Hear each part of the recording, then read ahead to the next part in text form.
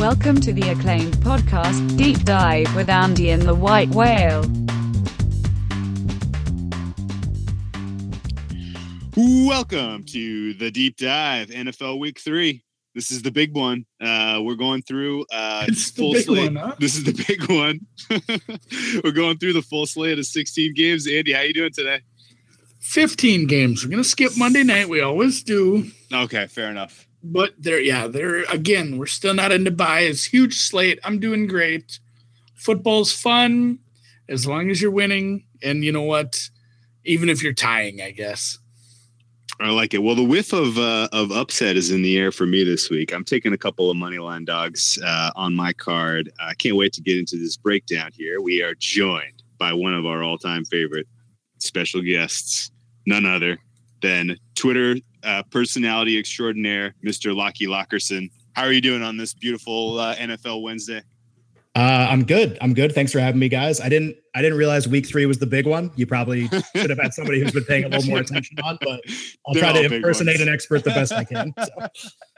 They're all big ones, man. And you know, we only get 17 NFL weeks a year, so they all matter. Let's actually, you know what? Before we dive into this NFL card, it would be a disservice to our listeners not to get some of your thoughts on how the college football season is unfolding. We're coming up on week 4? Yeah, it's I mean, there's the like big a one. There's a week. Zing. There's a week 0 now, which kind of throws everything like a little out of whack. But yeah, like this is still technically called week 4. So week 0 is a hoot. We were in Vegas for that. We were watching. That's right. It was fun. Hawaii's good now. Yeah, it was even better if you had New Mexico State. It was a great week. If you had New Mexico State like I did, that was great. So. All right. Well, what do you think? We're about to enter conference play, right? Like it's about correct. To get, this is the last week of is the last week of non-conference for a lot of teams, and I think that I'll just sort of take the baton from you, and I have just a couple, especially for people that only watch NFL football and maybe you watch college casually, or you read it about a little bit, you only watch the huge games. Like really, what's happened this year is I think the difference between the top tier teams and the rest is probably wider than it is in most years. You have like really a sort of like group of super teams that has already established itself, which would be Alabama, Georgia, Clemson, Ohio State. There's a couple other teams that I would sort of have as like fringe playoff contenders, which would be something like, LSU, Mississippi State, Oklahoma, but like the number of teams that can realistically have a chance to make the playoff is so small because the likelihood that Alabama and Clemson are going to make it is so large. So I would say that's point number 1. And point number 2 is really what I would just call a mania about Alabama as a team. So I think everybody, who was in front of a TV on Saturday night saw 62-7 against Ole Miss. Mm-hmm. And watched opening night Saturday night in primetime against Louisville and saw Tua Tagovailoa. Yeah, no kidding. And saw Tua Tagovailoa play in any of the games and basically come to the conclusion that this team is unstoppable. And they are insanely talented. There's no question about that.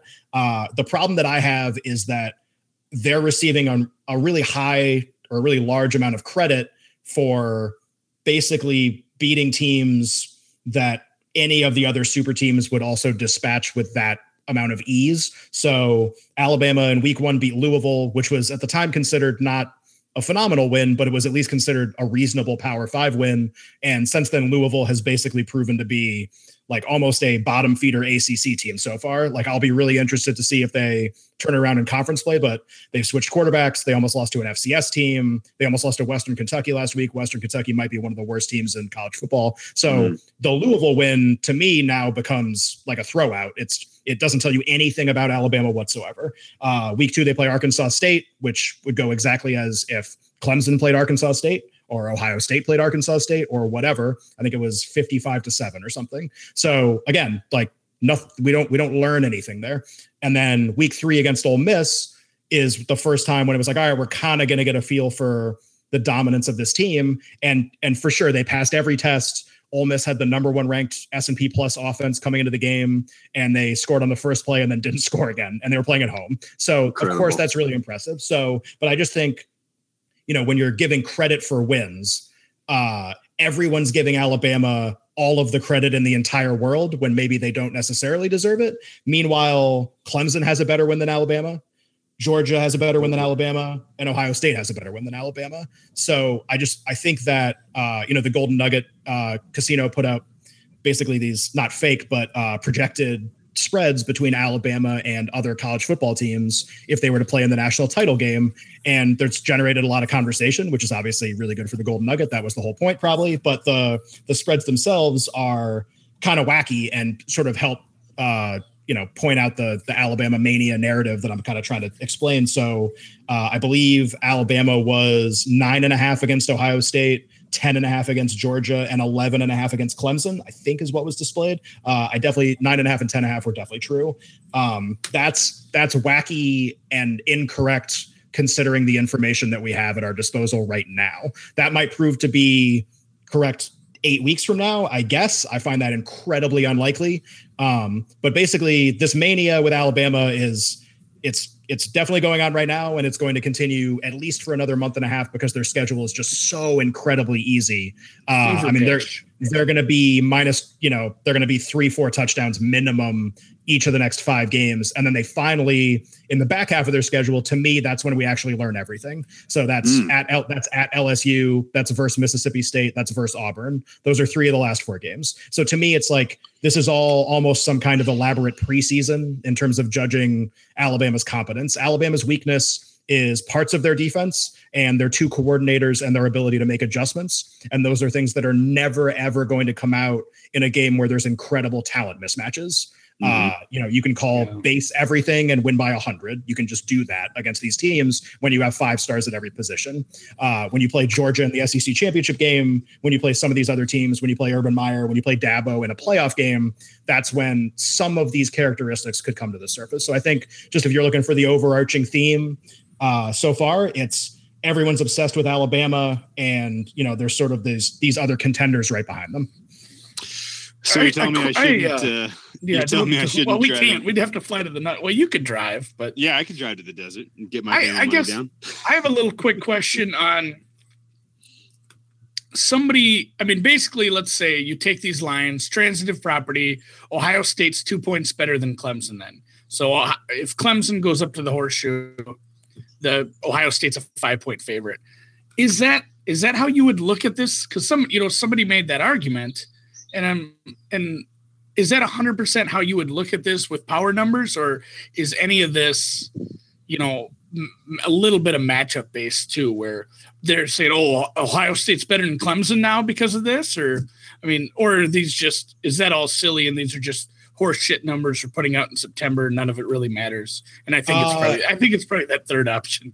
A lot of options. I would say a little bit of everything, right? So So first of all, I have Ohio State as even better than Clemson than what the spreads have. But I think Ohio State's the most talented team in the country. I think they're more talented than Alabama. I don't think they're there yet necessarily in terms of that talent coming to fruition, but that's sort of a separate issue. I think with title game odds, I think the other incredibly large wrinkle that comes into play is the amount of time between the end of the regular season and the semifinal and then the final, which kind of creates these weird situations that need to be handicapped differently because of coaches and how much time off they get and which coaches are better with time off than others. And then that actually ends up kind of affecting the handicap and the rating. Nick Saban is sort of notoriously amazing in spots where he has a chance to prepare as much as possible. So, I think that part of it is just kind of we're going to put out some numbers. I think from what I understand from sources, there's a low maximum bet allowed on any of this. But, I think it's sort of, let's get some publicity. We'll put out numbers that are, they generate talking points and they're maybe kind of close, but they're a little inflated. We'll take tiny action and we'll get a lot of publicity. I think that's really kind of what's going on here. Oh yeah. I mean, if it weren't for the FanDuel thing, which God, we don't have time to get into that. Yeah. I think it's for the best that nor do I even want to, but if it weren't for that, that would be one of the biggest things just kind of going around gambling social media today is that, the power number things. And you're right. It is a good conversation piece, if nothing else. Interesting. Yeah. Can I ask you to dig a little bit on Alabama and their situation this year? Because for the most part, it hasn't been like this, where they were this overwhelmingly favored this early in the season, as far as I can remember. And the idea that they're going to get cupcake after cupcake over the next 4 weeks is, is this bad for them? Like, can you work up a narrative where like this extended preseason like doesn't actually help them? Like they could be learning like how to fight through adversity if they were playing more challenging opponents. I think that you're right. In general, I think usually with Alabama, the schedule actually sets up similarly to how previous Alabama schedules is set up. There's always sort of non-conferences in the same spot. They always play Ole Miss as the first conference game, basically. LSU is usually on the same date. They always get a bye right before that. Auburn, the Iron Bulls, obviously at the end of the season. So the framework of the schedule is kind of the same. I would say the major difference is the quality of the opener was much less this year. And they played some not great openers before, but this was really not great. So this was basically not a test whatsoever. Like Louisville, I know Alabama played USC a couple years ago. They played Florida State last year. I would have to go back to remember the exact opponents 3, 4, 5 years ago. But I would say in general, in terms of point spread and caliber of team, slightly better than Louisville to way better than Louisville is sort of the range of opponents. And with how Louisville came into the year, like crazy low returning production at all positions. It's not just Lamar Jackson. It's the entire defense, basically.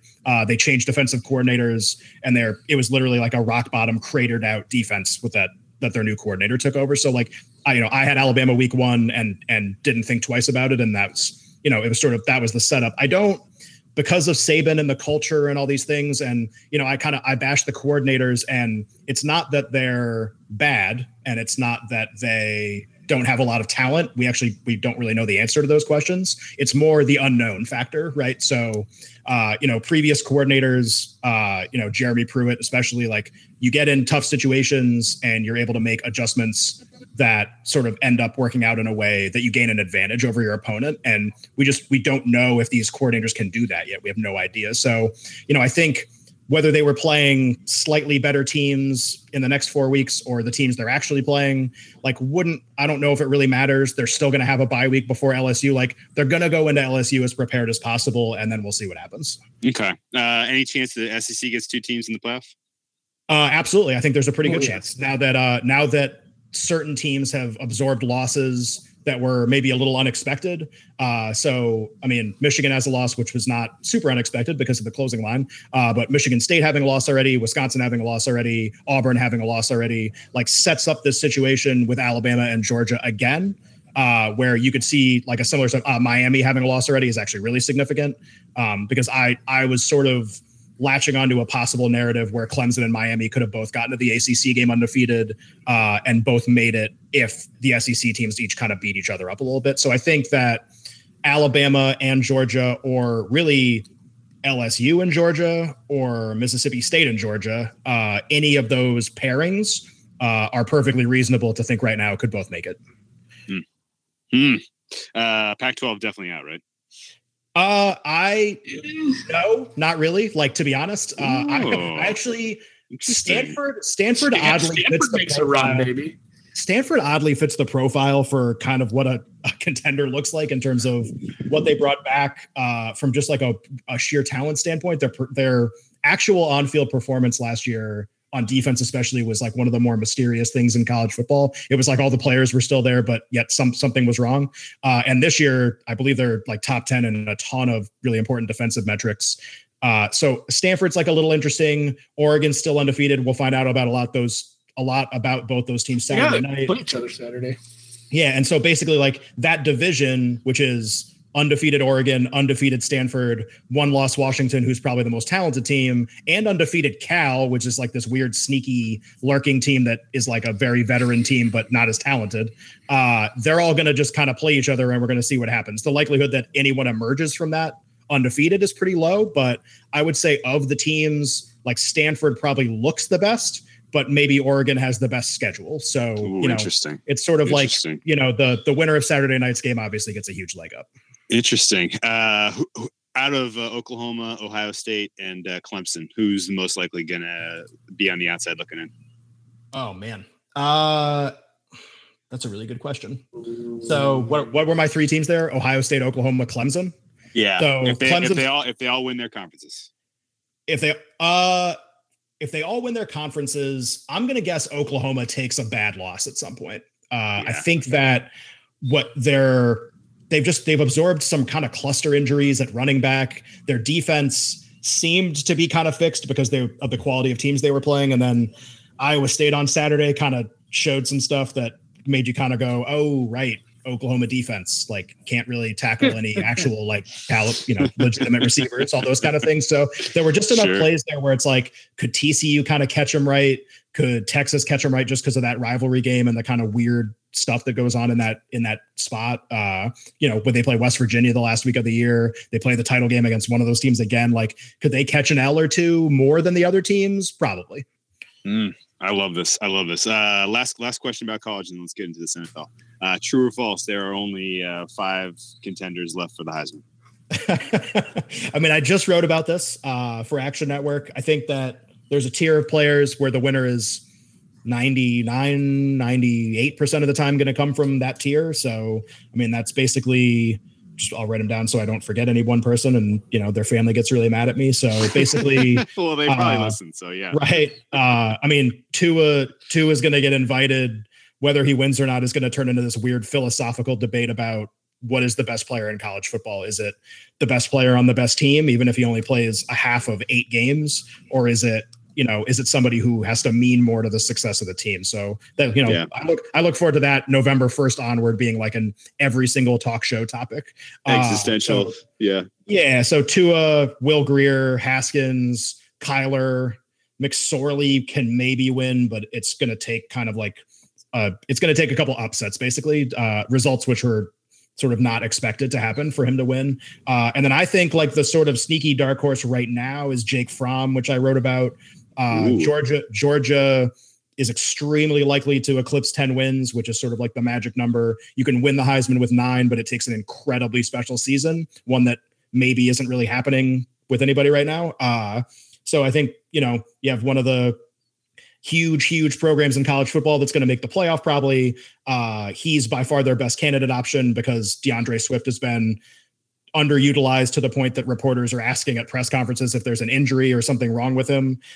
So as a result, Fromm has sort of become the only candidate that they can present, and they're going to have just a billion primetime opportunities the rest of the season. And, he's going to play Tua in the SEC title game. That could be like winner of the game gets the Heisman. It could be something like that. And he's 100-1. He got bet down to 85-1 today. I have no idea if that was related to my article or not. If it was, cool. Hope everybody enjoys that ticket. But like he's 100-1 and Tua is like, 5-2. So who would you rather have? So yeah, we talked about this last year too. When do they vote on this? So it's right after the conference championship games. The vote happens, and then the ceremony is a week later, right? It's like basically a week later. The next Saturday, right? Yeah, exactly. I wasn't sure if how late they did that. If it was pre-conference championship games or what. So yeah, I guess I really do agree with that though. You're going to have Georgia with a lot of wins and Bama with a lot of wins and 2 quarterbacks. I'm looking back at my tickets. I have some Jake Bentley. That's I think I tried to talk people into that at some point too. So if I like that a lot. Does so. I have some Trevor Lawrence, which maybe just play him all the time, please. Yeah, he's interesting. Like, I think that it's going to be really tough. So he sort of has the stat line that would not remove him from contention so far. His biggest problem is obviously like, cool, there's a platoon still. Kelly Bryant's kind of hurt. It's going to be weird the rest of the year. Their biggest problem, honestly, is they don't play anyone good already starting now. They don't play anyone good the rest of the year. So like they're going to play Boston College, which will be like their best game, and BC will be ranked at that point. I've sort of written a lot about BC and their schedule, but when number 22 Boston College is the best game you're going to play for 9 weeks, it's kind of tough to really make a case that you're the best player in college football. I gotcha. Bonus final question on college football. Is there one regular season game that you're especially excited about? Like if you could only watch one college football game for the rest of the season, what's it going to be? Oh man, that's an impossible question. Yeah, right. Sophie's choice. Right, exactly. There are 2 SEC games that I'm now incredibly fascinated by. So Alabama at LSU now becomes amazing when previously it was going to be anything but amazing. That'll be the first game that Alabama will actually probably be tested in, which will be really fun because there's always like every Saturday, I feel like everyone kind of keeps one eye or a half an eye on the Alabama score, like almost hoping that somehow something happens because it creates these epic moments. They just don't play a lot of close games. So whenever you can have that environment, I just feel like there's an extra buzz compared to when other teams play, even Ohio State, Michigan, or Ohio State, Michigan State, or, whatever. I think that Alabama at LSU this year has the chance to be really special because of what LSU has shown so far. Hopefully LSU can make it to the game with, God, even one loss would be awesome. They play a crazy schedule going into that game. So that game, I think, is sort of already on the horizon as really fun because of Alabama. And then another Alabama game, unfortunately, I coming into the year, I thought Mississippi State could have a really special season. They're sort of a weird college team compared to the super teams because the super teams are more of a reload, 5-star, next man up, just uber talented bunch of teams or bunch of players. And Mississippi State has done it basically by just with patience. They have like the most seniors of anybody in the country. Basically, almost all of their playmakers are seniors. There's just an incredible amount of talent and experience that's almost crested like a wave this season. And I love Joe Moorhead as a coach. Their problem is they seem to be playing some really dumb football right now, which when you play Alabama is going to be problematic, but just in terms of like sheer talent level, I really, really think they can hang on the field. And Nick Fitzgerald kind of presents this weird, sort of Saban kryptonite option at quarterback, which is when you have a quarterback that just is mobile and wants to run all the time. In the past, Saban teams have maybe had a little trouble with those guys. So I think those two games are already on my mind as like, can't wait for those to happen. Oh, so good. Okay. Well, enough college. Pay the players for the love of God. And let's talk about at least some good ones. Yeah, very good ones. Let's talk about week 3 football. What do we? There's got to be a big game to start out the week. What's first on the docket? Right. Would you rather talk about Alabama, LSU, or Jets, Browns? Come on. Oh my gosh, are you kidding me? The narratives in this are so huge. The top 2 quarterbacks drafted facing off on Thursday Night Football, except one of them will be on the sidelines. You got a resurgent Jets with Sam Darnold, who looks to be legit. Ran into some speed bumps last week at home in his home opener against the Dolphins. But I'm still, I'm still pretty positive about my Sam Darnold Rookie of the Year ticket. He heads to Cleveland on a short week. Cleveland Browns having a weird season. Pull off the tie against Pittsburgh.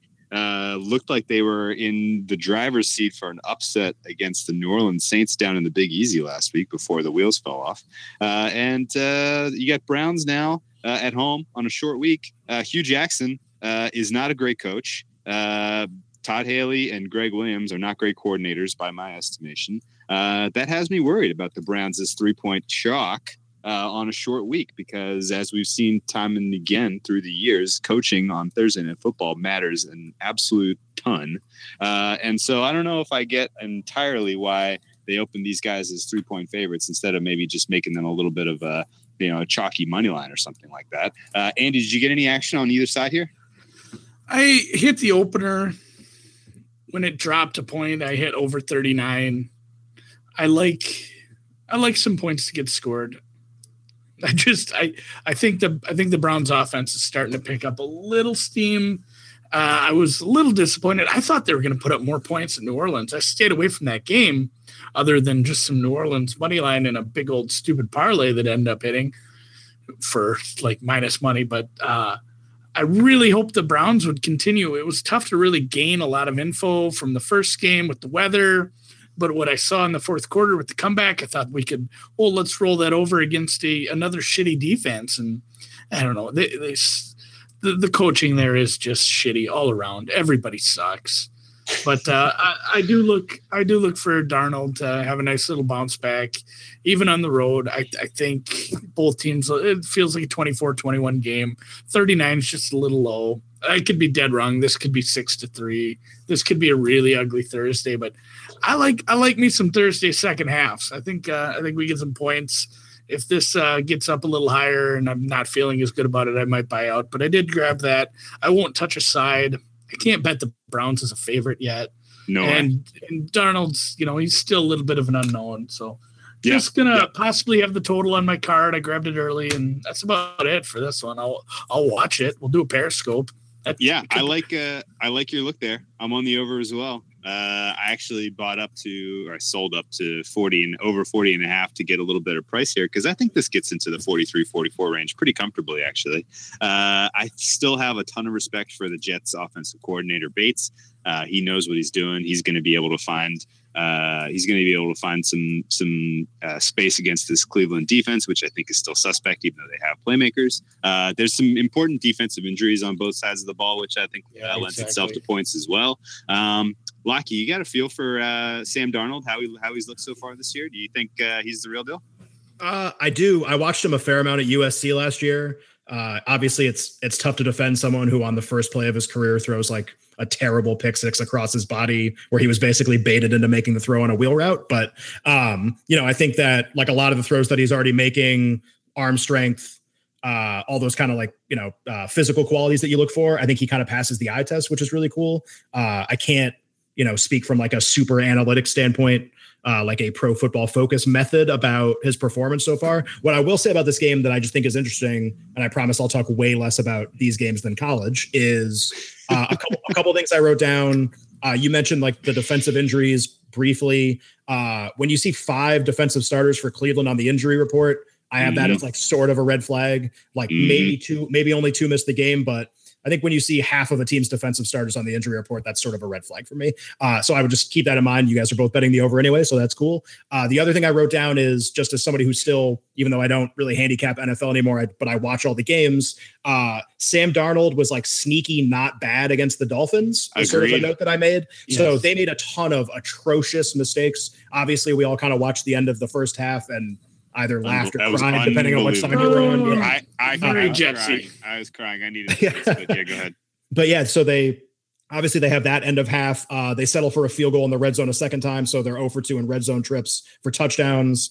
Ton of turnovers. But on a yardage basis, accuracy basis, like Darnold's numbers were good. They moved the ball. It was sort of like, maybe if you could call it, deceiving scoreline is a weird term, because like if you turn the ball over that much and you fuck up the end of the half, like you deserve to lose. But just from like a metric standpoint and a numbers analysis standpoint, like I think the Jets actually come out of that a little better than you would think given the result. I completely agree with that. And I think it's because they're a well-coordinated team. The offensive coordinator for the Jets is legit. If I was considering firing my head coach, I would be watching a lot of game tape on the Jets and getting a feel for if this guy's got the chops to be a head coach, because I really think he's got an innovative scheme going here. And if he develops Darnold in 1 year, then they get this guy hired as a head coach somewhere. I agree with you. I think him and Hackett might be head coaches next year. I could see that. I like the other thing that I think lends itself to the over here is Tyrod Taylor is relatively familiar with this facing this Jets team. Mm-hmm. Would you believe that this is the 4th game that Tyrod Taylor has taken on the Jets on Thursday Night Football? How crazy is that? Bills, when he was the quarterback for the Bills, they played the Jets on Thursday night 3 times. And he was able to get at least 21 points in all 3 games. A couple of those games. A very infamous color rush where colorblind people couldn't see anything. The red-green colorblind game. Yeah. I forgot about that. Color Rush was fun. Oh, well. Okay. Well, let's look for some points tomorrow. I'm excited for what could be otherwise a pretty bad game, but hopefully it's competitive. Hopefully there's some points scored. And let's talk about Sunday. Interesting. We're going to go right down the list here by the rotation number. The first up, I'm looking at Indianapolis heading to Philadelphia. 2nd straight week in a row on the road for Andrew Luck and company. We saw them pull off a pretty impressive upset in DC last week. It's going to be much tougher sledding in the home of the defending champions, who are angry after getting their tails kicked in Tampa Bay. Carson Wentz back on the field for the first time in 2018. We really don't know what to expect out of him. Just the fact that he doesn't really have a ton in terms of healthy receivers, and we haven't seen him throw the football in so long. This was an easy cross off for me. I talked to our friend Suma for a little while about betting the over. He made some great points that kind of steered me clear of the over here, because I was not impressed with that Philly defense last week. They missed a ton of tackles. They took a ton of terrible angles and got burned by both of those long touchdowns. It was just awful defensive execution in that game. And so I kind of wanted the over here, but I ended up staying away. And did you pick a side here? It is a cross off for me. Just the uncertainty of Wentz coming back. Maybe later in the week, if we hear something or if I see footage and he looks good, I don't know. I'm not the kind of guy that's going to be swayed by that, I guess. I don't know what the fuck I'm talking about. Did you want to bet Philly? I kind of want to, but man, the defense kind of just looks like they're resting on their laurels. It looked lazy. Like, granted, Fitzpatrick has nothing to lose. He's just out there slinging it. Djax is fast. OJ's a good tight end. And then you haven't even mentioned the best receiver on the team. They have weapons, and we've mentioned this, and, Suma would be proud of this. The whole running backs don't matter. Maybe the fact that their running backs suck so much shit. They have to throw the ball. They know, like, our running backs are bad. We need to throw more. And it's accidentally turned them into a good team. It's crazy. I think that's a good read. I think Philly gets the win, but I'm not laying that kind of points in kind of an uncertainty game with the Wincy back.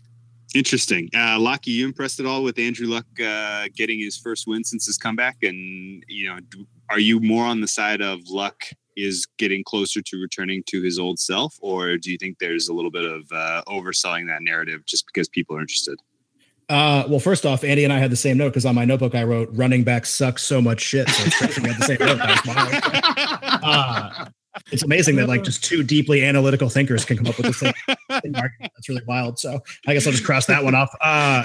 So I think I wrote down like a couple questions for each game, just try to like basically flesh out more information as opposed to put myself up there as an expert. The question I wrote down for this game is, did the Colts actually play well last week? So they were outgained in total yards. They played at Washington for people that kind of forgot. Outgained in total yards, outgained in first downs. They lost the turnover margin. And you ended up with 21-9 Indy as a result of those three things somehow. If I was still producing SportsCenter, this would be like Elias Sports Bureau tells us that the last time that happened was, like the 1961 Philadelphia steam engines or whatever. And it's like, yeah. And we did get into that a little. It was third downs and red zone efficiency. They got Washington was awful on that. And that's a good way to lose a game that you probably should have won. Right. So is that Indy? Does Indy get do they get credit in terms of a ratings bump? Like this game strikes me as this is one of those reasons I'm glad I'm not an odds maker. Like this is like a really hard game to line, in my opinion. Like this is with uncertainty at quarterback, a ton of injury stuff on both teams. I think I read today that Marlon Mack, T.Y. Hilton, and Jack Doyle all didn't practice, which is always a great sign going into a game. So like. Basically, every playmaker for the Colts isn't practicing. The Eagles have a ton of injuries, some on offense, and a new quarterback. So, like, how are you possibly lining this correctly? I don't know. Like, a pass for me, too, but I thought all this information was really interesting. Yeah, I'm still in the camp of Andrew Luck is a good player on a team that otherwise would be bottom three. And, he's not throwing the ball downfield as his depth of target is you can't. His depth of target is significantly shorter than we saw him when he was most effective. And I wanted to back Philly here too, but again, if Alshon Jeffrey was out there, I'd probably look a little bit more carefully at Philadelphia here with laying the chalk. But I think they probably get the win here, and it probably comes in pretty close to the total. I'm actually capping it 27-20. So I'm right on -7, and I'm right around 47, which is the total. So let's move on down the line and talk about what I think is one of the emerging stories early in this season, which is the Bengals might be good. You got Andy Dalton and company heading to Carolina as 3-point dogs in an interesting spot where they have extra rest play after coming off of an impressive win on Thursday Night Football. They have a substantial mismatch with their defensive line against a Carolina offensive line that has sustained one of the more spectacular cluster injuries that we've seen so far in the NFL this year. Cam Newton and company, you saw Cam Newton take a shot to the head last week. I worry about him taking more shots like that in this game and throughout the duration of this young season. Carolina heading into their bye next week. Weird week 4 buys. I don't like week 4 buys personally, but Carolina gets their bye next week. I think they head into the bye week on a sad note as Andy Dalton and company pull off the upset. I'm grabbing the money line here. I got it at a price 135-ish, I think. I wish I had that handy. I think that really the defensive line is the difference maker in this game. And Bengals pull off an upset 23-21, 23-20, something like that. Andy, are you with me on the Bengals as a road dog? Haven't bet it yet, and if I do, I'll get a worse number than you, apparently. But I do lean that way. The cluster injuries, I bet the Bengals week 1 because of their defense, and I think they've yet to show us their best game, and they are off extra rest. Cam got hit in the noodle. Basically, the offense is going to revolve around throwing it to McCaffrey 14, 15 times a game, which if you try to take that away, and what's the status of Greg Olsen right now? He's got the boot off of his foot. Yeah, but he is not playing in this game. Yeah, he's not playing. If you can try to take McCaffrey away, with some good coverage linebackers, I think you can hold Cincinnati, Carolina to a pretty low score, and that'll take a lot of the pressure off Andy Dalton, even going on the road. But gosh, with extra rest, I do lean that way. I haven't bet it yet, but it's dangerously close to making my card. And if it's not going to make my card that way, and it's sitting in that Carolina -2.5 range, it might be a Red Rocket teaser. Ooh, interesting. Can I sell you on the Carolina Panthers offense is even worse than the 24 points they put up against Atlanta last week? Lockie, did you see any of that game? Is this a box score? Another deceiving box score here? It felt like the Falcons defense was in shambles, having lost 2 of their most important pieces, yet Carolina only managed 24 points in that game despite a ton of possessions. Do you think that the Bengals defense can suppress this team? I do. I actually think this game is really interesting. So a couple things I wrote down. The total right now, I'm looking at the under of 44 -105, and I'm not sure who's scoring in this game. Yeah. With frequency. So like Cincinnati will have no running game. And Carolina will have no offensive line, and their receivers have been abysmal. Yep. And so, I as sort of an illogical sort of betting trend, I feel like Carolina plays so many like 9-6 home games. God, man, seriously, unbelievable. So I'm sure there's absolutely no statistical evidence of that, but in my mind, that's an awesome trend. So no, you're not wrong. It's a low scoring stadium. It's on the lower scoring. It's at the lower end in like the Luke Kuechly era. It's been relatively low scoring. Yeah, so good defense at home. Joe Mixon is out. Giovanni Bernard's injured. And just with Carolina's offensive line, I feel like you're just catching both of these teams right for an under with sort of how the line has been stretched a little bit. I mean, Cincinnati kind of like flukily gave up all those points last week. It should have been 28-0 almost out of the gate. There was that crazy triple coverage 60-yard catch that kind of got the game to the where it was at, where both teams ended up running a ton of plays. But so I kind of looked at the under. And then the only other thing I would say about the Bengals being good is I didn't bet into a lot of preseason NFL markets because I told myself I was kind of just being 100% college this year. The one NFL market that I wrote about and bet into because I couldn't resist was Coach of the Year. And if you're like me and you grabbed some of that Marvin Lewis 40-1 money, then you couldn't be sitting prettier right now. It's like the best. First of all, he's already won the award, so we was going to win it. He can absolutely win it again, but just Cincinnati fit all the criteria. Matt Nagy fits the criteria too. There's a couple other guys, Vance Joseph, who looks really good too. But if you ever want to bet into the dumbest, most mispriced, hilarious market in the entire world, just read my piece about Coach of the Year and then go check out what the odds were and what the odds probably should have been. It's phenomenal. So I got the Andy Dalton jersey this year. I'm a big Bengals supporter. As somebody who hit Sean McVay 100-1 last year to win this award, this is just the best. So I'm with you, Marvin, you and me. So I love it. I'm on some wild Cincinnati team total win overs as well, and I got them to win the North. I'm a lot invested in Cincinnati right here, so maybe under is not a bad look to add to my already placed money line bet here. Andy, you got a feel for under in this game as well?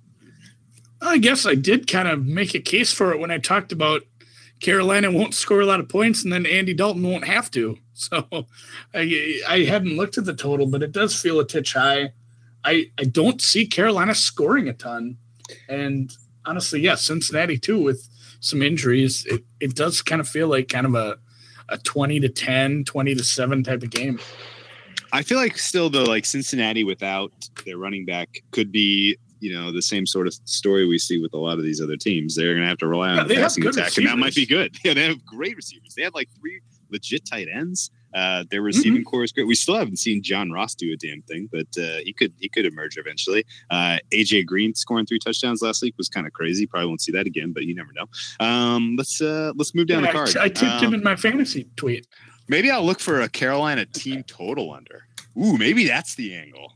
Ooh, I kind of like this. I'm gonna probably look for that, and then that'd be a nice little double shot here. Hopefully, Cincinnati wins and the defense and does it with defense. We're gonna skip Tennessee, Jacksonville.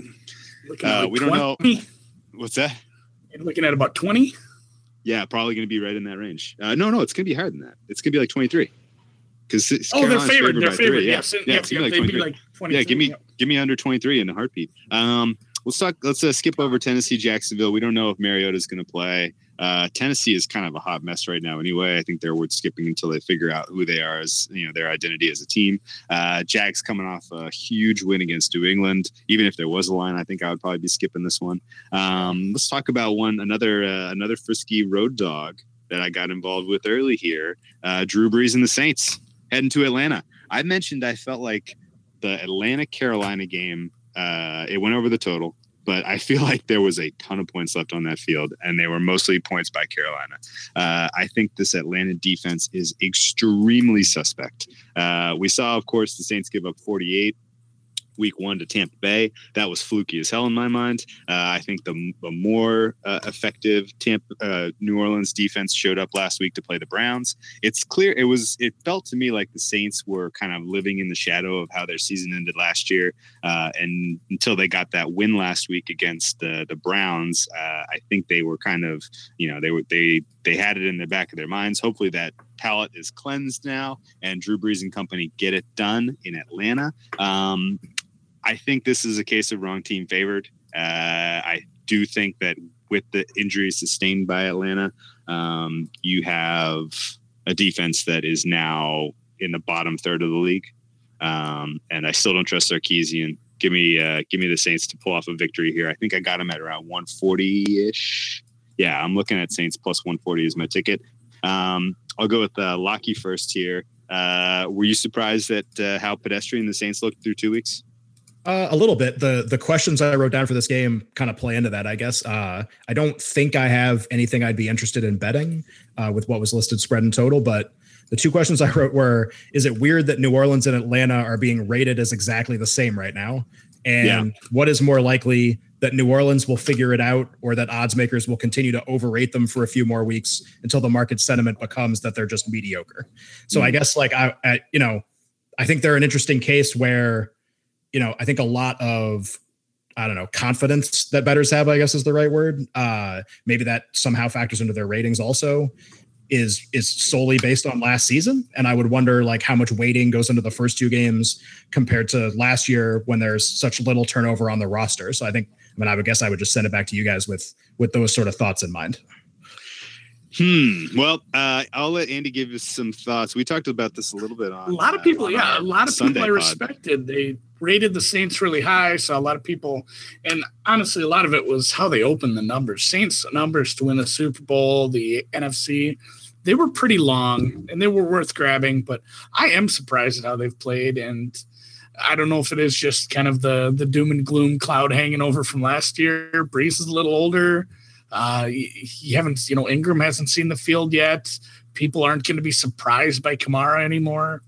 I think they get it right. I think they make the playoffs, but I'm not completely sold on them as a Super Bowl contender anymore. And, I hate to downgrade a team that's so hard right away, but that's just, I haven't seen that spark in the offense yet. And then obviously the defense is playing how they're playing, which is badly. And granted, everybody who's played Ryan Fitzpatrick has got shredded so far, but boy, like if you'd have showed me the schedule to start, I'd be like, well, win-win, like easily win-win. And it almost went loss. Like that was a real sketchy. They had to have a big fourth quarter turnaround. I'm staying away from this game. I actually like Atlanta. If I didn't think it was luck or serendipity that they scored in the red zone. I think Sark kind of he knew, like you have to know that people are talking about that because everybody is talking about it, how inept they were against the Eagles, and they looked a lot better. And it's not like the Eagles, it's not like the Eagles defense looked great in week 2. So I think that really is indicative of how bad that week 1 loss was for the Falcons. And the offense looks fixed. The defense is beat up. So it's kind of a stay away for me. I think is that the ghosts of Atlanta behind you, Andy? Is that who's making that noise right now? That's on Wales' end, I think. I have no idea if nobody can claim that noise, then I am kind of freaked out. Are those actual white whales? Is that it? Yeah. Oh, it could have been. We saw last, I feel like New Orleans is the kind of team that takes a longer view of the season. Like they don't really press early in the season. We saw last year, they kind of took a Patriots-esque. Yeah, they got beat like a drum against the Vikings and the Patriots in the first 2 weeks of last season. And that kind of snapped them into like, okay, we need to get our shit together and get a win here. And they go in week 3, they head to Carolina. Carolina at that point had been undefeated. And they beat the pants off the Panthers on the road, 34-13. This has every whiff of this exact same kind of feel. Like it's week 3, you're playing a meaningful game. This is, your season starts now. Click, get your, get your game right. Get your, pull out your best plays. You got to get this win against the Falcons. Everyone heading into the season talked about it. Like Falcons and Saints, one of these two teams wins the South. Granted, now we're talking about the Bucs is potentially spoiling all this, but whatever. I like the Saints in the spot a ton, and it's going to be a while. Sark's going to have to prove it to me over more than just one game. Oh yeah, he's gonna have to. I'm going to have multiple losing weeks against him before I really get serious about Atlanta having their shit together. So I wouldn't put it past you. Okay, well, I'm gonna grab. Still, even if this is like a relatively a tight game, coin flip type of game, if I can get plus 140 on the money line for the Saints, I'll take that every single time. I'm capping this as a 3-point win for the New Orleans squad, and let's move on down the line to a game that I thought I had a good feel on, but I've since completely backed off of. Broncos are heading to Baltimore. This is the same, again, kind of a little, there's a lot of echoes of 2017 in this week's card. Week 3, we saw last year, the Denver Broncos had spent the first 2 weeks at home, comfortable at altitude, got a couple wins. Impressive. They had an impressive win week 2 last year. Headed out to Buffalo for week 3 and got the doors blown off them. It wasn't competitive, and it was one of the easier kind of buy low spots buy low, sell high spots that I can remember of all of 2017. It's setting up this way again with the Broncos having 2 wins and being considered contenders in the AFC West, now finally leaving the comforts of home to play Baltimore. Ravens, meanwhile, have extra rest after playing on Thursday Night Football. They're trying to get right. Potential that they're looking ahead a little bit to playing the Steelers next week, but we'll just pretend like these guys are professionals and they're going to get motivated for this game so that they can get a win and go 2-1 instead of 1-2. I had Baltimore circled as a great play, opened at 5.5. It's still sitting at 5.5. They've got a ton of important injuries. Maybe no one more important on this whole squad than CJ Mosley. And it looks like he's probably a no-go. So that's all I needed to see to bail out. Andy, did you stick with Baltimore on this as a play for you this week, or are you done? I think it still might be a play. I did grab some. I've sold it up to 6. It looks like minus 102. I have it on my play sheet. man, first true road game here. I'm trying to look at the line for it now. What it's still around 5.5, I'm guessing. Yeah, 5.5. I don't think we've seen enough yet. First true road game, going east, Baltimore extra travel. Denver's defense hasn't impressed me. I don't think either of Denver's wins are impressive as of right now. We've seen what the Raiders are, and I mean, Seattle isn't a world beater right now. They're not what they were in years past. So they're a really sneaky, shitty 2-0. And I don't think they're going to go on the road and compete. Case Keenum's battling an injury right now. I am a little worried about the Baltimore injuries, but man, I think Flacco can put 28-31 on these guys.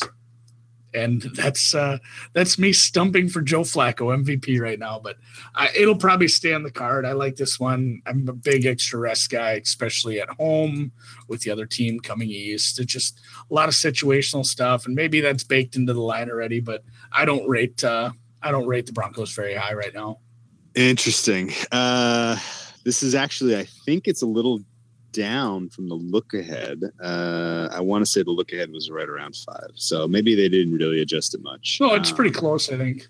Yeah, Blocky, you got a feel for the Ravens this year? Do you think they're contenders or frauds?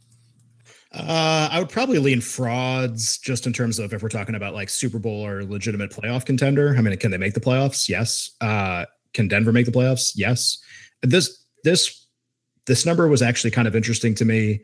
I do sort of agree with Andy that, just because you win 2 games but actually look at, sort of what happened in those 2 games. I felt like I watched more Denver Broncos football the last 2 weeks somehow, because timing of the game and red zone and where red zone spent their time than most teams. And I mean, I would say Denver, Oakland rivaled Giants Cowboys as one of my least favorite games of the season, in terms of like the quality of play on the field for sure. Yeah. At the same time, like, we're really saying that Baltimore's 2.5 points better than Denver in this spot. That's really what the line is telling us. I think that's kind of interesting given all the factors you guys have talked about.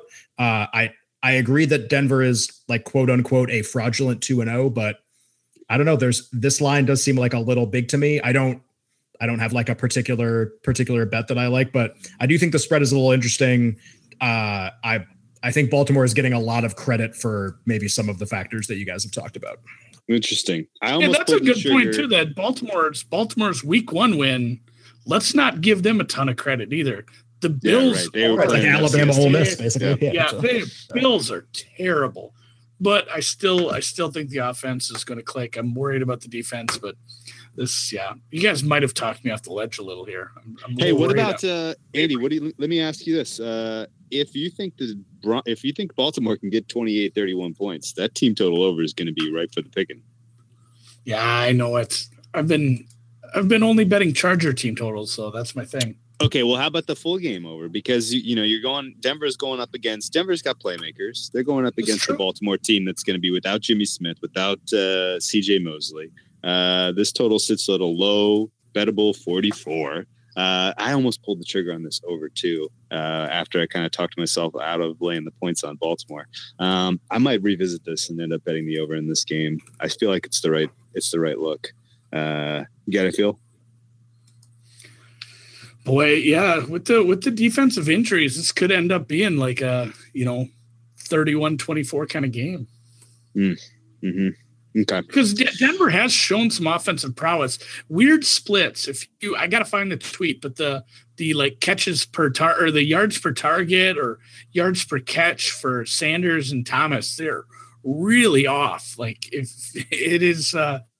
you were a DFS player or fantasy, there might be something to be said for Keenum might be finding a favorite at this point in the year, especially when it comes to deeper plays.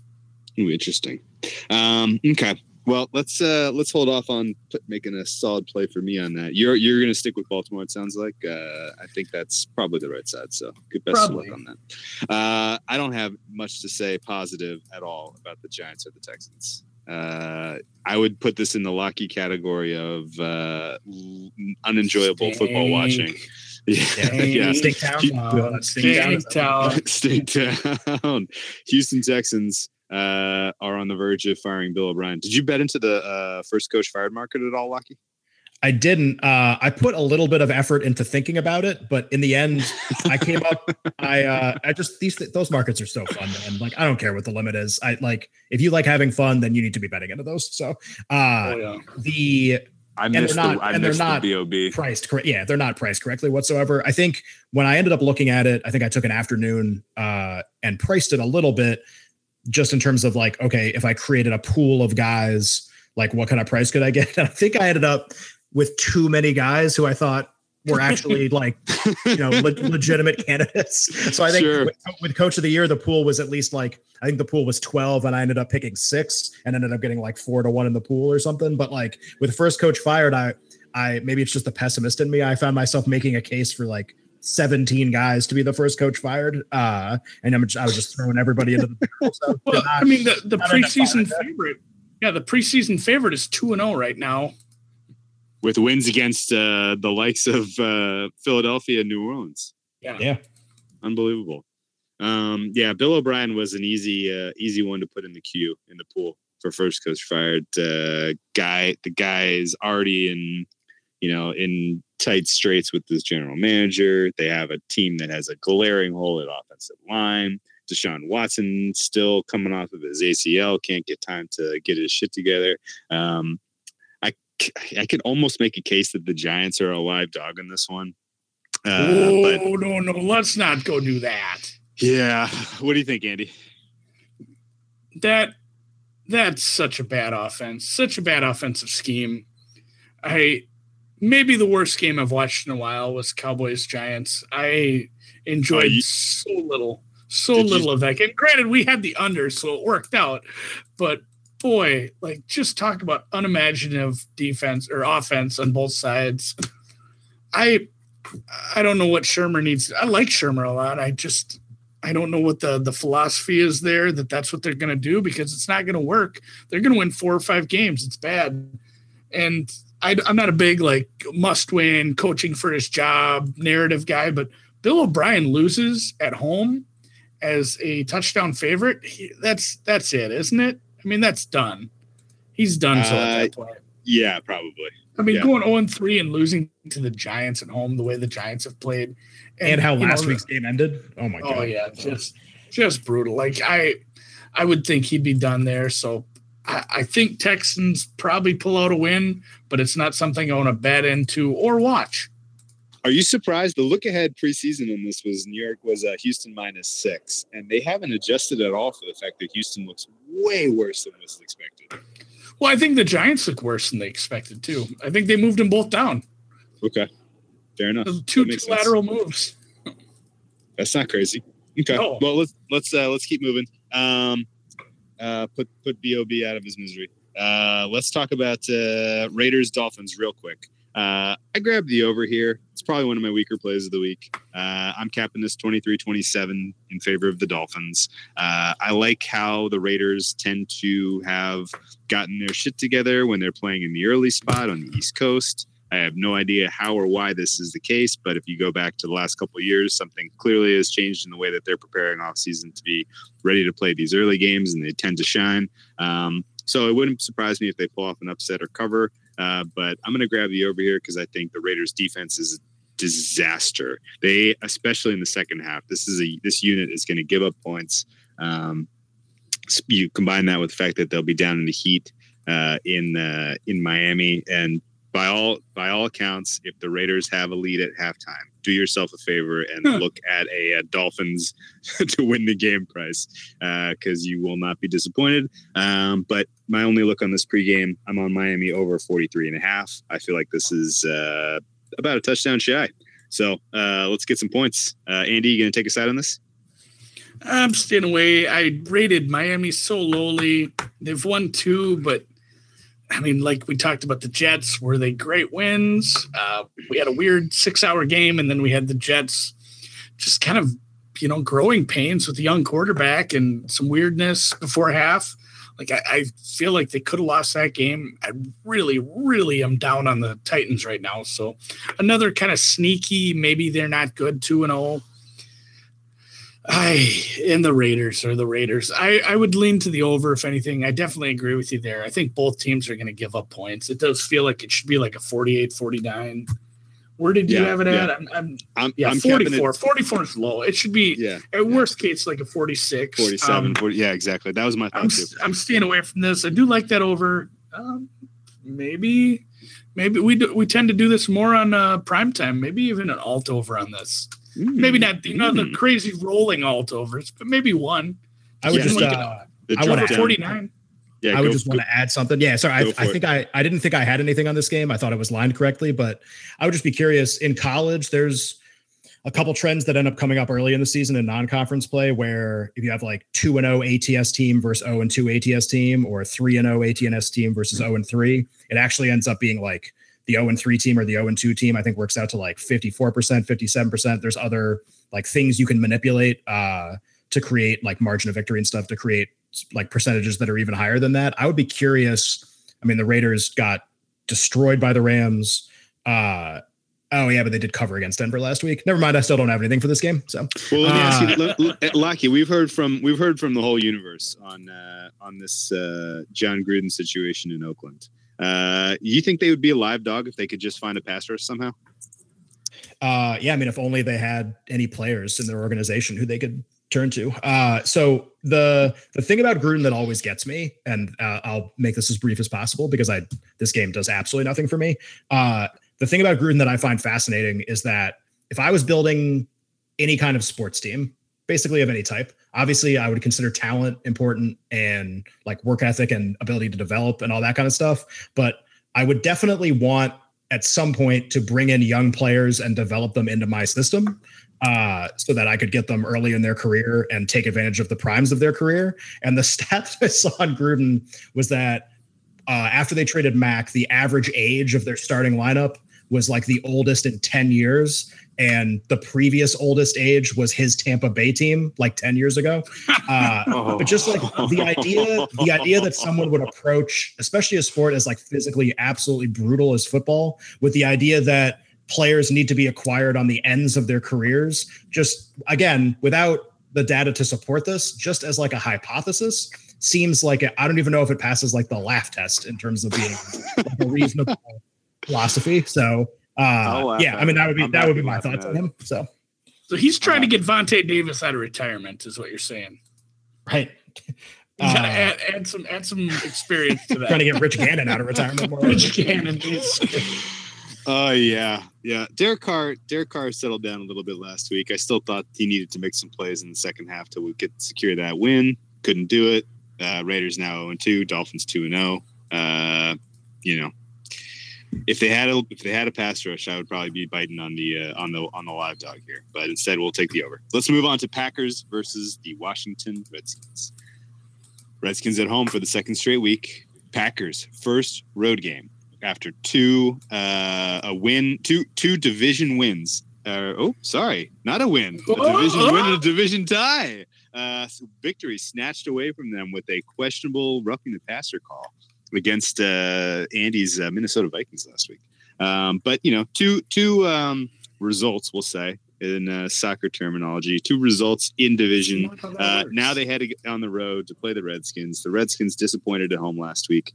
I think that the Redskins are a better team than we saw against the Colts. I think that I'm willing to kind of hang that as an anomalous low performance from them, and they get back and perform closer to their baseline this week, which in my book as a home team would have them favored against this Packers team, where we see Aaron Rodgers still, I think, limited by his knee injury. Don't like the quotes I'm hearing from Rodgers. I don't like the amount of time he had to play out on the field last week. Give me the Redskins here on the money line at plus 129. Andy, can I talk you into a Redskins money line position, or am I nuts for fading Aaron Rodgers? You might be nuts. I like the Redskins. Again, I'm trying to grade everything based on, what's happened previously. And the week one win, maybe not as impressive, just because Arizona might be worse than the Bills at this point. I'm not sure if they should even scored in that game. And I think Indy is a decent team. I think Washington probably, like we talked about the clutch or whatever we talked about Sunday, and we kind of touched on it today. Like they were so terrible on third down, fourth down, and in the red zone. Just almost to the far end of a bell curve where it has to get better. They can't continue to do that. So I think it'll be a good game. I'm not sure how I feel about fading Aaron Rodgers. He didn't seem that immobile. I mean, maybe a flat spot after, winning or not winning against the Vikings. It could be a flat spot, but Aaron Rodgers doesn't really do flat spots. He wants to win every game. He ran a few times. Once he started running the ball, I'm like, well, he's fine. His knee is fine. So I'm not going to get in his way. I don't lean Green Bay either. I think this is probably a coin toss game on the road, and I'm going to just stay clear and let you do whatever you're doing. Okay. Well, interestingly enough, we've seen a good amount of money come in on the under. Don't know if I can really explain that. Didn't really look particularly high to me, 47.5. But sure enough, it's gotten hit a little bit hard. It's down to 45.5. You got a theory on that, Lucky? Wow, I also find that interesting. The one thing that stood out to me about this game, I talked about the Redskins already in terms of when we talked about the Colts and their game last week.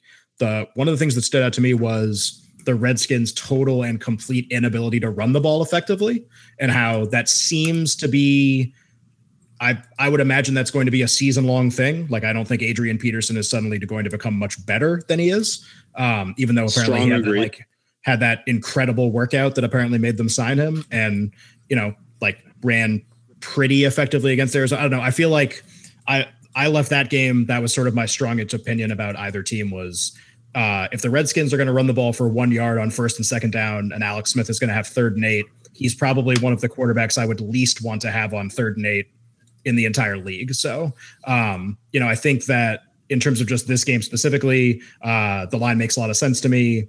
I think, having the teams rated like this is actually pretty appropriate. Maybe there is like a little bit of value on the Redskins. I feel like it's probably just really hard to power rate the current version of Aaron Rodgers compared to other versions of Aaron Rodgers, I would imagine. Fair point. If I was an odds maker, but yeah, I mean the total, no opinion, but I do think, Washington became like the hot team after week 1, but I think the hot team maybe can't run the ball whatsoever. Mm-hmm. Well, fingers crossed that can't run the ball. They see the tape from last week. They adjust their approach so that they have run a more modern offense. Did not love the adjustments that they made between weeks 1 and weeks 2 on their offensive approach whatsoever. That said, let's talk about a team that that Andy's going to see in person. This was a scratch off. I ran the model. I didn't really make any adjustments. I get 27-13 Minnesota. You got 3 points of line value on the Bills. I want nothing to do with this pass.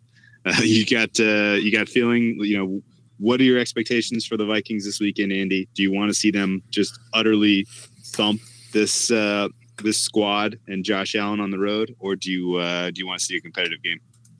No, I just want to get drunk. We're taking the party bus. Up to the game.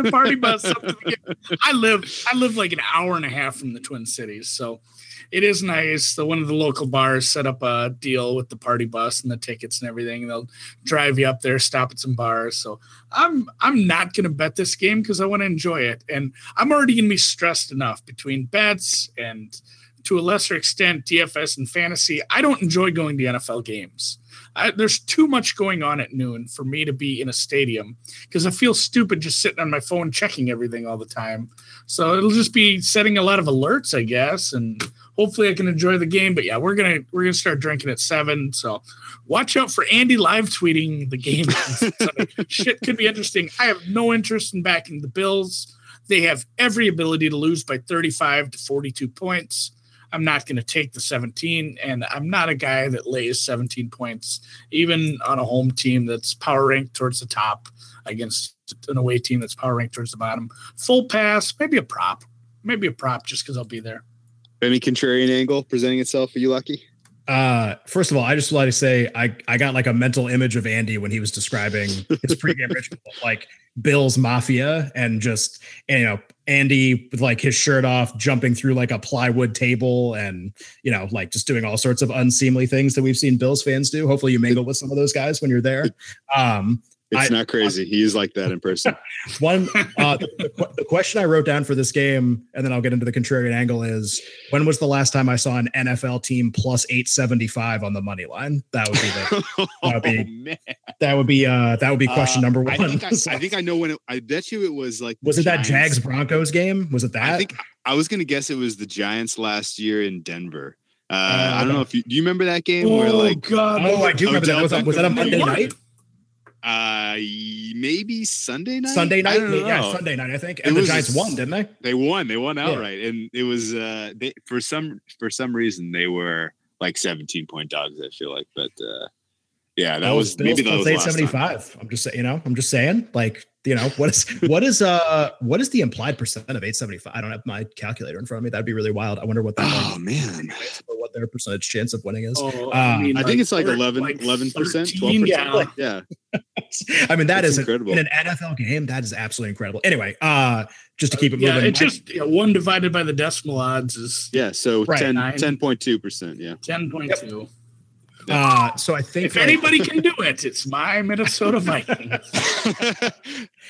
I think that my contrarian angle here is something I still like doing with NFL games, even though I don't play a lot of them, this is like a trend I stumbled upon when I was just like running different angles over and over and over and over again to try to find edges. And I mean, when you do that, 99.9% of the things you run come back as like complete and utter noise. But I ended up having an idea for something that has ended up working out really well. And when back tested, actually works out really well. So I think I talked about this a little bit last year when I was on, but the name that I gave this trend is expectation of non-weather related ass game. So the ass game under. Yeah. The ass game under, yeah.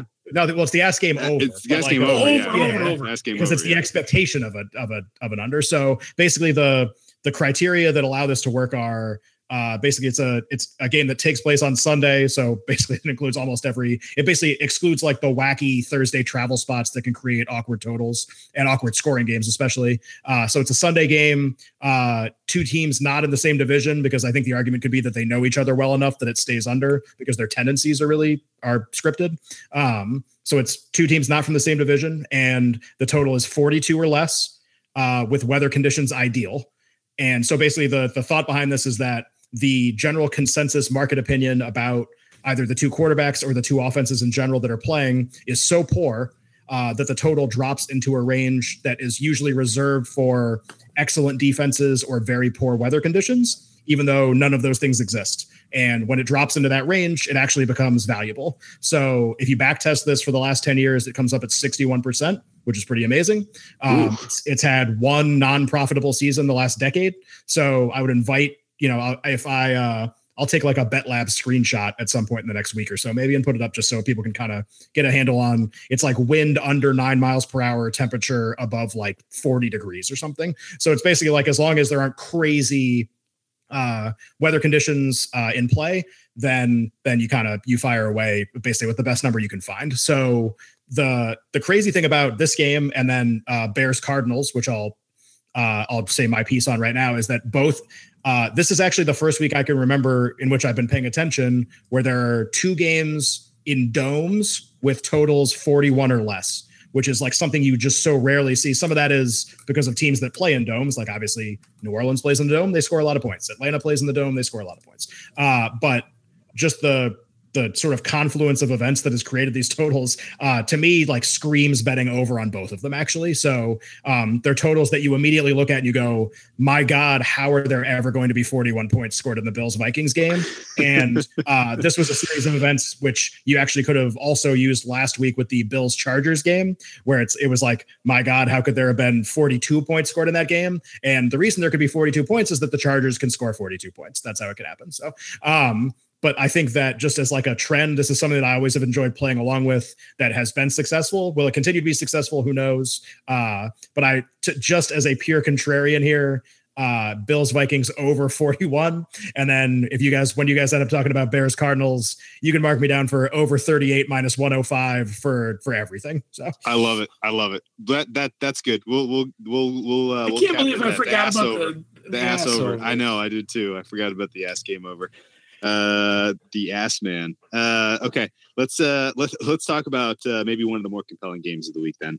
And I'll give you my contrarian angle, which is not as well founded and definitely doesn't have a BetLab screenshot associated with it. But the Niners head out to KC to play the Chiefs. Chiefs' first home game. They are 2-0, both wins on the road against the Chargers and against the Steelers. Impressive wins, no doubt. Pat Mahomes on pace for 72 touchdowns. I'm sure that'll keep up. Jimmy Garoppolo and company, they won last week, but it sure as hell felt like that game was in the balance a lot more closely than it ought to have been. I'm not really interested in taking a side here. I think the line was relatively tight. Maybe I would have thought it should have been like around KC -4 or -6-ish or something. 6.5 or 7 seems like an awful lot of points for two teams that are pretty close skill wise, I think, across the board. But this total, I tried every which way I could to cap it to get it up to 56 points, and I just can't do it. It's too many points for me in this one. I think you are talking about competent players on the defensive side of the football for the San Francisco 49ers that are going to keep the Chiefs under 30. We still have a lot to see with Jimmy G and putting up like a truly efficient game. So I'm capping this one at 27-23, 50 points. So give me under 56 here. Feels gross. 56 is maybe it's the sucker bet of the week. I don't really know, but under 56 for me in this one. Andy, how do you approach Niners Chiefs? I have a small lean on the Niners. I think the Chargers injuries and the just Pittsburgh's defense in general. And I'm not to take away from Mahomes and all the weapons and the scheme, but I think this will probably be the best defense the Chiefs have faced, and yet the total's that high. And then, with the Jimmy G thing, I do lean under, but I'm not going to get in the way of that freight train. I mean, you can lean under all you want. You don't need to get silly with it. And no disrespect to your bet, but I'm just too scared to get in the way of that when it's going to be like 28-14 at half, and I'm going to be pissed.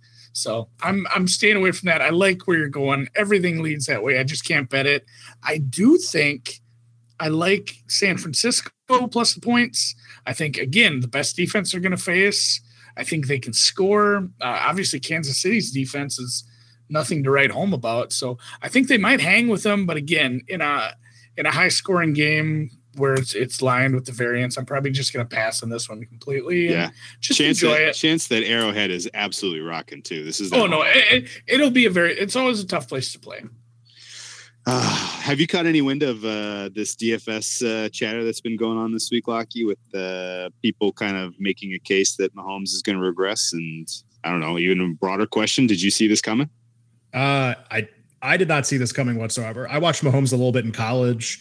He actually got the starting job in like a really weird way too, where the starter got hurt and Mahomes ended up playing and then like basically never relinquished the role and stuff like that. I mean, Texas Tech always has like crazy ass quarterback stories because they keep like 4 on their roster who can all play and they just interchange them. But I didn't think this was going to happen. I think this game is lined well enough that I don't want to bet anything. The one thing I would just point out is like you can already kind of see the power rating adjustment that's taken place or the spread adjustment because what the Vikings were 6 at home against the Niners in week 1, and now the Chiefs are 6.5 against the Niners in week 3 at home. So like we've already I don't think that I would imagine not a huge adjustment has been made to the Niners based on their results. So that kind of gives you an idea of like how odds makers have interpreted like Mahomes and how to rate the Chiefs in order to get equal action. I would call it a significant bump. So we were expecting to see KC -3 based on the preseason numbers. Right. So that's not surprising to me. I think rating these teams as even would be a mistake at this point. I'm not saying they're making an incorrect adjustment. I just think it's really interesting in just 2 weeks what we've already seen. Okay. Well, let's go under here. This has the potential to be pretty uncomfortable. Yeah, best of luck with it, by the way. But We'll pray for some wind.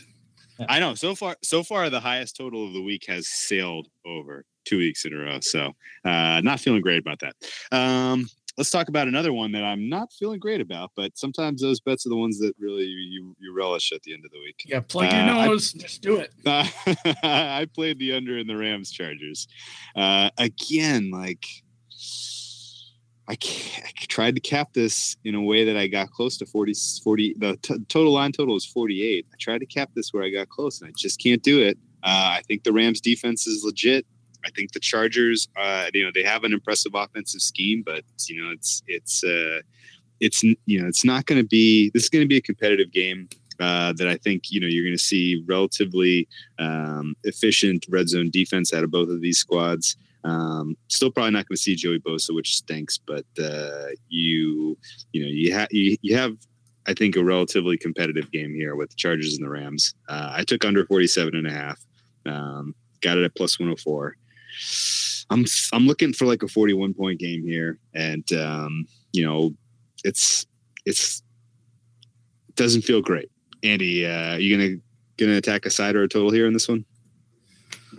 I know you've been hammering. You've been going bananas on the Chargers team total over. Is this a week you stay away going against this mighty Rams defense? Better defense. It's a weird thing. Like, do you want to call it a road game? Because is it their second straight road week, kind of, for the Chargers? It is, but just driving across town, and what is being at home? Yeah. What's being at home? Yeah, exactly. Anyway. I got bad news for the Chargers. They're going to have 16 consecutive road games this year. Yeah, like that's something you got to put that into context in that situation. Like, is it really a road game for them? I think they'll put up points, but yeah, this will be the first big test for them as far as a good defense. Obviously, the Chiefs' defense is just out there to do something while Mahomes catches his breath, and what they did last week too. They put up 28 in a hurry. That's just how it's going to be when they play a lower end defense. It's going to be much closer. I think I like your angle there, especially if the Chargers defense starts to pick up a little steam. They were supposed to be a really good unit, but injuries has kind of ravaged them. Derwin James is playing out of his mind. Oh yeah, that was great that fell to him. He probably should have been in. Probably should have been in a Tampa. Yeah, Tampa's probably. Tampa everybody thought he'd go to Tampa. Yeah, they desperately needed him. Right. Yeah, they needed him. They're 2-0, but yeah, this is a stay away game for me. I might be looking for some live. I do like your under. You're under on this, right? Is that what you said? Yeah, I'm under 47.5 plus 104. I think if we see an early score, this would be a good one for a live under. Ooh, that's an interesting look. Lockie, you're a McVay guy. He cashed a big ticket for you last year. Do you think that the market has overreacted, making Rams the NFC favorite? Oh, it's funny. I was actually going to go in that direction. So good. That's some great hosting. So I think that that's the synergy we bring to this podcast. Right. Exactly. I was staring at the odds board a little bit, and I'm going to say something that simultaneously will make you say like, well, duh. And that's interesting. So the Chargers are definitely by far the best team that is a significant underdog on Sunday. Like of all the teams that are like plus 200 or better money line, they're not even close the most talented. I think you could make it. I think you could make an right. Exactly. And then Wales thinking like, duh, of course they're playing the Rams. So, but like, I think that it's at least possible that the first 2 weeks of Rams results have stretched this too far. I think that's possible. I think the Rams are possibly being overrated right now. The Chargers generally not a team I think anyone's interested in backing in a lot of situations, just because of how much they've underachieved compared to the talent that they have. But I keep staring at Chargers plus 255, and it at least it kind of makes sense to me as having some value. And unfortunately, I won't be able to articulate that much more clearly right now because I just noticed it. But I do think it's possible that the Rams' first 2 weeks of results have. I mean, isn't that possible that they've stretched this a little more than is perhaps, accurate given Yeah, we've made that Rams point competition, basically. Yeah, the Bills. Anybody who's played the Bills or the Cardinals, or maybe even the Giants at this point, like those aren't good wins. Those are Raiders week 1 with John Gruden, like brand new systems everywhere. Yep. That second half. Yeah, it was the coaching mismatch of the decade. Yep. I'll tell you this. I'll add to this why that's a good look. The Rams don't really have home field advantage in the Coliseum. The place sucks. Nobody goes. It's hot. They don't really have, it's not the kind of surface that, lends to their skill set really. And we've seen a lot of kind of so-so games out of the Rams in the Coliseum. So, it's not the type of place that's producing your average home field adjustment. So yeah, there's definitely value in that. I think that's a great jumping off point there. Quick follow-up question are when you guys, when you model games or whatever, are you putting in a flat 3 for everybody, or are no? Are there is this a situation where you're putting in much less than that? I put in less. This is than the that. Lowest, I think. Chargers. Oh no. That's what I meant. The Chargers are the lowest. Yeah, Rams is close though. In my opinion, home field advantage. It depends on 2 things, and I don't have tons of numbers to back this up, but one is, are you specifically built for your home setting, which like, a team like the Falcons and the Saints are, right? Like they're built to thrive on the fast surface in controlled environment. And then flip side of that is like a team like the Bears, they're built to, thrive on long grass and cold weather, Maybe the Rams are built to thrive when no one cares. Maybe that's Worked for them last year. Yeah. Just a lot of indifferent personalities that thrive in all conditions, Yeah, that could be. Yeah. That could be. Everybody shows up and wants to see a soccer game, and they're like, "Why are they playing football?" We're slotting. But yeah, so one is, to me, I think it matters a lot, like how your team's constructed relative to your stadium, and then 2, are you good enough to take advantage of the factors that all kind of play, right? Like, I wouldn't have given the Browns much of a home field advantage over the last handful of years because, even, the stuff like the noise, stuff like the weather, stuff like the other team, being a little bit tired from travel, like they didn't take advantage of those things. Like they didn't have a scheme. They didn't have a game plan that really made the most of, anything that you would expect from like what is home field advantage, so if you're a good team and you're constructed to do well in your home stadium, I give you a bigger bump than 3 and vice versa. Interesting. Let's talk about the I like your look on the Chargers. I might sprinkle a little money line on that, and I'll let you know how that goes. Let's talk about the I don't really want to talk about Cowboys Seahawks. This is another that's such a ishy game. Skip this. Like whoever wins that game, it's not going to be like, oh, I'm impressed with them. I actually capped the Cowboys as winners in this one, but I just can't do it. It's Seattle's home opener. Cowboys got an ugly win against the Giants. Cowboys defense is impressive. Seattle's defense is, it looked pretty suspect when they needed some key stops against the Bears. But they can rush the passer. We haven't seen Dak Prescott look particularly good. There's no weapons in Dallas. They can't necessarily take advantage of the holes in the Seattle secondary. So there's just lots of red flags on this one to stay away. Lockie, did you have any questions or any interest in this game?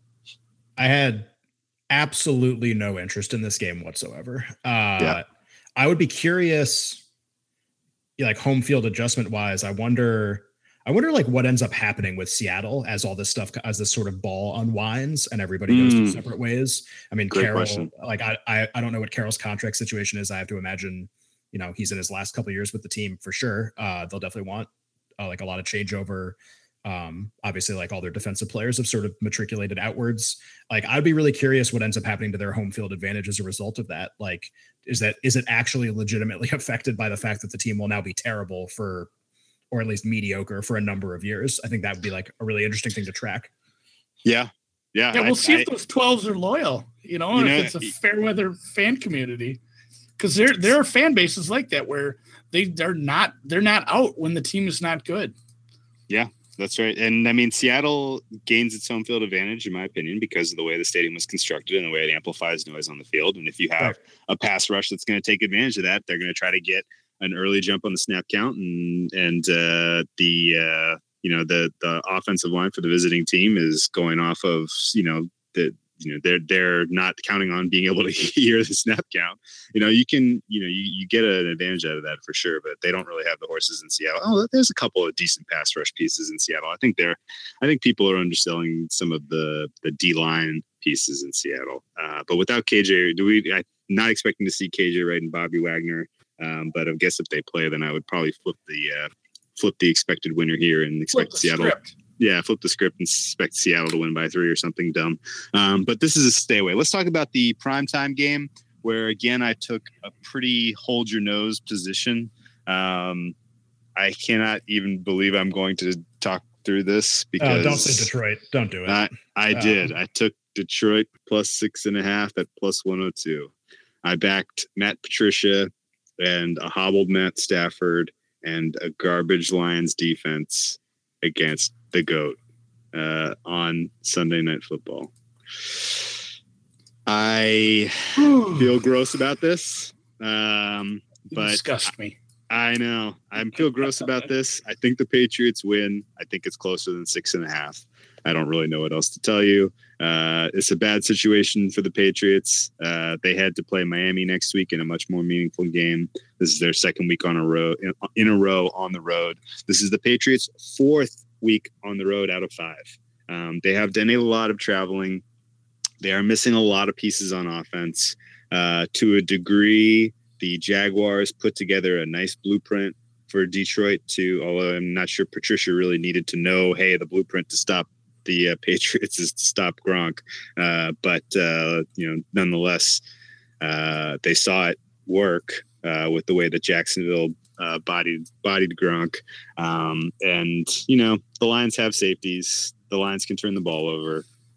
If they can, we're not seeing a particularly efficient or effective Tom Brady through 2 weeks. He looks a little rusty. He looks a little uncomfortable with his receivers. There's a little unease on the sidelines on offense. This could very easily get out of hand. This could be a Patriots blowout. I'm sad that I missed the opener on the over. God knows what intern got fired for hanging a 45.5 on the opener at Pinnacle. But that guy definitely got canned. It's bet up to 51.5. This is the first time I can remember seeing a 6-point move on a total this season. And I'm sad I missed that because I'm capping this at about 49 points. Patriots defense, I think we saw the real defense last week against the Jaguars. And I don't know, here's my working theory on the Patriots defense. If they're playing a team with a bad offensive line, they can get pressure, they can disrupt, they can get teams off the field on third down. If they're playing a team with a decent to good offensive line, they cannot. And so I think this is like a Jekyll and Hyde Patriots defense. I think you're talking about a very desperate 0-2 Lions team. I was impressed that the Lions didn't outright quit on Patricia last week in San Francisco. The opportunity was there. They were down in the second half. It felt like that was where it was headed. It felt like that was where it was headed, but they didn't. They didn't do it. They didn't do it. So there's a little fight left in this team. There's a little glimmer of hope of we're going to salvage our 2018 season. Hopefully that gets me to a cover here. Keep this game inside a touchdown. This is probably the last time I'm fading the Patriots for a good long while. And hopefully it's not just an utter ass kicking, but we'll see how this goes. Lockie, am I bananas or did I make a strong case there? No, I mean, you made a pretty strong case. I think I actually was a little surprised that the number was this low. I thought the Patriots would still get more credit, but I guess, when my finger is not as much on the pulse of correct odds making in the NFL as it has been in past years. But it's funny that you bring up the over. I did kind of get wind of that same story and just the rate at which the total went up. And the funny thing is I remember a friend told me the story and I said, well, wait, what's the total at right now? And he goes, like 51. And I go, oh, really? 51? I kind of like the over. And I think that I think the Patriots defense's flaws are being masked a little bit by who they played in the first 2 weeks. When you talk about both Houston and Fournette-less Jacksonville. And I think that like Detroit's offense is probably significantly better than both of those offenses, or at least marginally better. So I would actually still lean over at these numbers. I think that's more based on as sort of a lukewarm Patriots fan who's just enjoyed way too much success in my entire life. I feel like I generally have a pretty good read on the team and what they're capable of. And to me, it still seems a little low. So I guess that would just be my opinion there. It's crazy interesting you mentioned about the spread. We were expecting in the offseason to see Patriots -4, and they opened it up Patriots -6 or -7. I guess they opened it -7. Detroit took a little money early. And 7 is what I would have expected. Like 7.5. I would have expected. I would have felt like market sentiment on Detroit was like bottomed out almost. Bottomed out, yeah. So Andy, the guys in Vegas who like go to the roulette, the roulette tables, and they like watch for a table to hit like 10 blacks in a row, and then they walk over and bet, and they walk over and bet red, and then like the absolute best. Here comes the streak breaker. The guy in his one black chip. Yeah.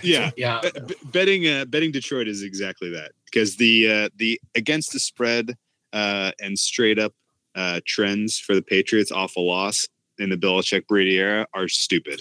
They are utterly ridiculous. I am literally walking over to the table to try to break the streak here. Aren't there a lot of Brady primetime trends too? Aren't there like some of those too? Yeah. Those always used to be a big deal, I think. Oh yeah. I mean, hold on to your butts. Like what you're going to see people trend analysis on this particular game in that dead zone between the 4:00 games and the primetime game.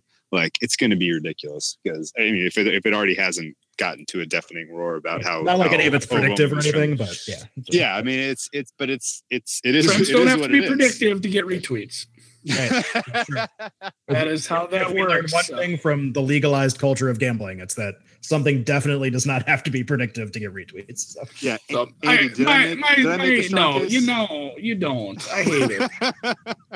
Look, I mean, you say, the blueprint is to take away Gronk. Well, I guess maybe if the Lions can borrow some of the Jaguars defenders, because that defense is nowhere. I seen Jimmy G do things against the defense. Brady and Gronk all day long. It's going to be disgusting. I hate to just be so dismissive of a game, but man, that they had the game plan. You're right. They had it figured out. The Jags have the personnel. They have the scheme to do that. I don't think Detroit can. I think you're going to see a lot more of like what we saw in the first half of week 1 against the Texans, where they just methodically go down the field with Gronkowski and score a few touchdowns, 35-20. Well, hopefully Glover Quinn can do a damn good Jalen Ramsey impression for me. And Darius Slay, is he healthy? God, I hope he's healthy. If they're missing any play pieces in the secondary, I'm screwed here. Diggs, Slay, Quinn, play your best game, boys. I guess I will say the Patriots don't give a shit. They'll leave the back door wide open. They'll let you score late. Like that almost happened week 1. I guess week 1 was a little different because they were within a touchdown there. But I'm going to retweet that right now. Patriots don't give a fuck. They leave the back door open. They'll leave that back door open. Yeah. I mean, they're not like a spread covering machine on these bigger numbers. They win. They just want that win. And it is, I will a point to back you up a little. It is still the extended preseason for Bill and Tom. So that's true. Maybe they do have that. That's true. Okay. Well, sad that I don't just get to play over 45.5 and chill on this one. That'd have been nice. That would have been nice. Patriots are missing a couple of pieces in the defense. I'll mention Patrick Chung's going to be out. You got Trey Flowers is probably going to be questionable. It's a gross game. I feel gross betting it, but here we are. Let's wrap it. Great job, guys. This was a super fun pod.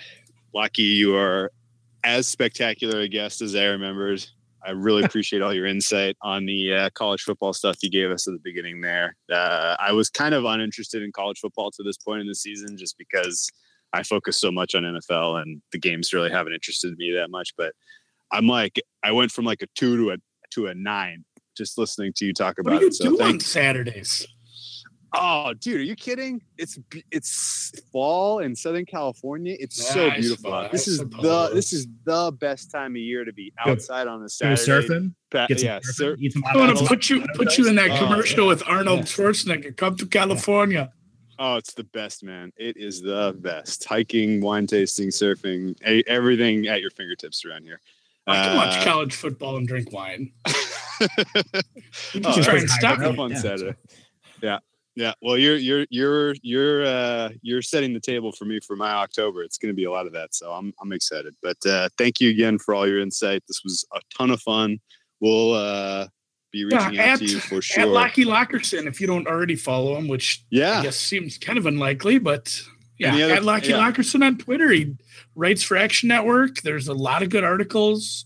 There's a lot of shitty articles out there that get put on. I see a lot of shitty articles on Twitter. I click and read some of them and I regret it, but Lockie's a good writer, and it's actually useful information, which there's a difference there too, because there's a lot of good writers that just write a lot of fluff pieces, but I do like your stuff. I like your Heisman thing. So wow. Hopefully, I'm just coming through with the promotion. Yeah, I'm tearing up a little here, but no, I do like your writing. So everybody go check that out, and LockieLockerson.com. Yeah, of course. Thank you. Yeah. So can I do my 30 seconds of hype for real quick? Yeah. So hype it up. Basically, college football is like, A1, A2, A3 for me this time of year. I've pivoted almost entirely to that sport at the expense of the NFL. So if you go to my site or read me on Action Network, basically my goal is to kind of offer, whether it's in written form or through DM or podcast or anything, thoughts on basically every single game, however many games we have per week. Usually it's like 60, 65. If every team's playing, I guess if you do open weeks, like 55, 60, it's a lot of games, but the work is incredibly fun. And I think, the work has yielded 500 results so far. I think I'm like one game over 500 in the game thoughts that I've released, but a lot of an extraordinary amount of noon plays this week. Somehow that came together. So an opportunity to get some really good numbers and have a lot of fun. So check out all this stuff. I love it. Thanks again, Lockie.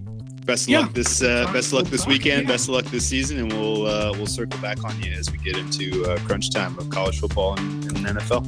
Thanks, guys. It was a lot of fun. All right. Take it easy.